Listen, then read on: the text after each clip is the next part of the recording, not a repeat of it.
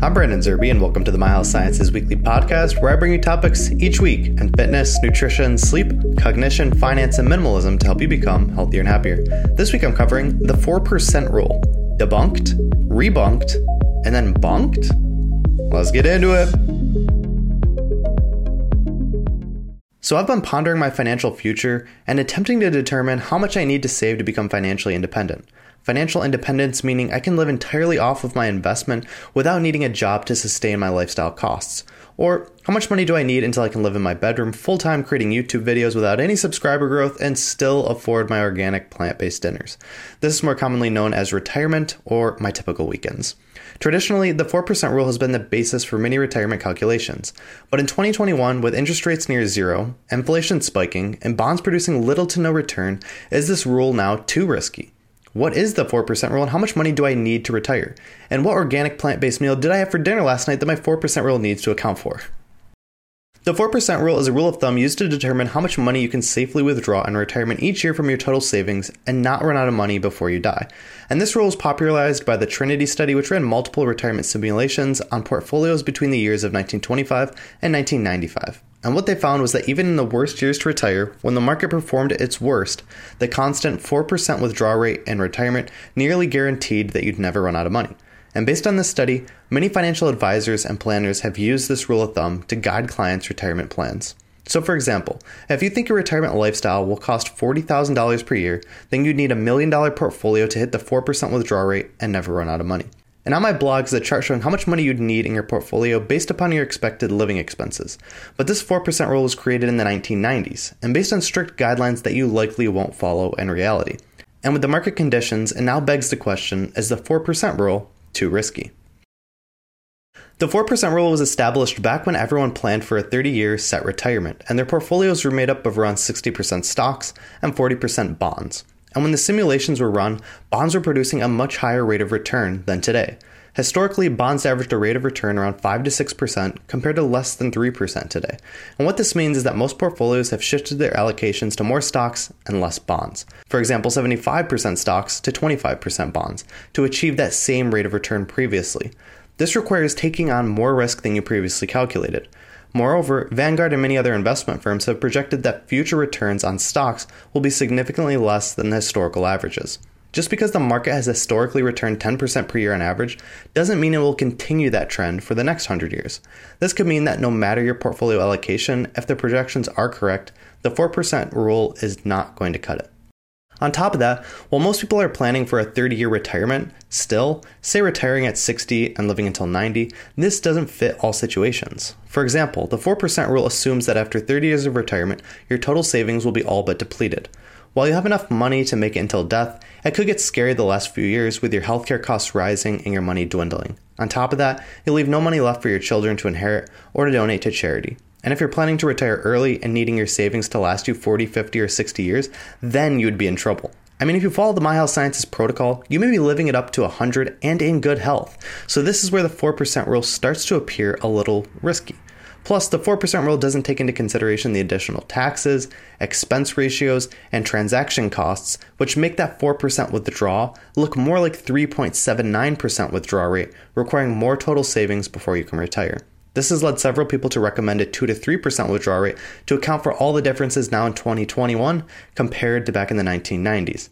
But not so fast. Let's look at some of the other components not taken into consideration when the 4% rule was created. The 4% rule was a conservative number at the time it was created. It was designed to nearly guarantee that everyone would make it through retirement, even if you retired at the worst possible time. This means if you don't retire at the worst possible time, like right before a market crash, your 4% withdrawal rate will leave you with a ton of money left over at the end of life. In many cases, the vast majority of people could use a 5 to 6% withdrawal rate and be completely fine even with slightly lower returns, taxes, expense ratios, and transaction costs. And let's talk about spending. The 4% rule, for the sake of simplicity, assumes you withdraw 4% of your savings every year of retirement no matter what. This is called static spending, but most people will be better off using a dynamic spending strategy in retirement. When the stock market does well with a 15% rate of return and inflation is low, you could feel much better withdrawing 7 to 8% of your portfolio. And when the market doesn't do well with a negative 10% rate of return or inflation is high, you could ease back your spending to a 3% withdrawal rate to account for the tighter times. So by adjusting your spending based on the market conditions most people can do in retirement, this 4% rule can be quite conservative. To add on to that, this 4% rule takes into consideration only the money you've accumulated through 401ks, IRAs, brokerages, or savings accounts. It doesn't take into consideration pensions or Social Security. And while I wouldn't count or depend on pensions or Social Security, those that do get it will see around $20,000 per year in benefits that the 4% rule doesn't account for, making that 4% rule look even more conservative. From this standpoint, a 5 to 6% withdrawal rate appears more useful. So, how am I attacking this? Well, Karsten Jeske, who runs earlyretirementnow.com, created a chart that I've found extremely useful. This chart takes into consideration how risky you want to be with your asset allocation, stocks versus bonds, how many years of retirement you're shooting for, 30, 40, 50, or 60, and provides calculations for various withdrawal rates. This chart gives you a more personal guide in determining what your future withdrawal rate could be that allows you to better plan for retirement. Now, like I mentioned, this chart is still a rule of thumb that can be used to estimate how much you need for retirement, as your actual withdrawals in retirement will be different than you're currently planning. But either way, I like this chart for planning purposes. For me, the creator and follower of the evidence-based My Health Sciences lifestyle, designed to increase health span and lifespan to its greatest potential, I'm probably going to live to 150, but for the sake of relatability, let's say I live to 100 and plan to retire early at age 40. In this case, I'm looking at 60 years of retirement. I am more risk-seeking, so I'd assume a 75% stock to 25% bond ratio. With those components, I'd like to assume near 100% certainty of having enough money to sustain my lifestyle without any stress at the end of life. Plus, as long as I don't retire at the worst possible time, it'd be nice to have some insurance that there will be money left over for my kids and charitable donations. With these parameters defined, I can now see that a 3.25% withdrawal rate is what I should be targeting. Now, obviously, your situation is going to be different, but that's what's great about this chart. It lets you get a better idea of what your withdrawal rate should be in retirement. I can then do some quick math and say that if I want to live a $65,000 lifestyle in retirement, which is fairly lofty, using a 3.25% withdrawal rate, I'll need to save up around $2 million in retirement. Now, can I hit a $2 million portfolio by age 40? Challenge accepted. So here are my final thoughts. The 4% rule was created years ago when bonds had a higher rate of return, 30-year retirement plans were the default, and taxes, expense ratios, and transaction costs weren't included, thus making the 4% rule look much riskier today. But the 4% rule also doesn't take into consideration the average retirement date, dynamic spending, and additional money through pensions and Social Security, thus making the 4% rule look oppositely conservative.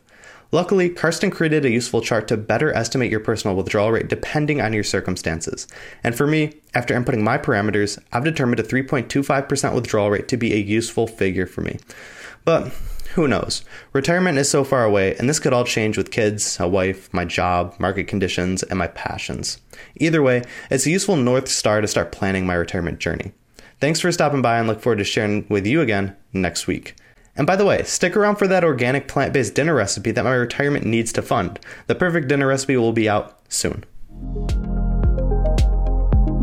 Thanks for joining me on the My Health Sciences Weekly Podcast, where I bring you topics to improve your health and happiness through sustainable, evidence-based, healthy habit change.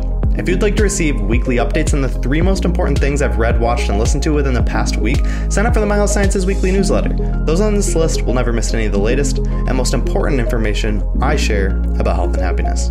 Thanks again, and I look forward to talking with you again next week.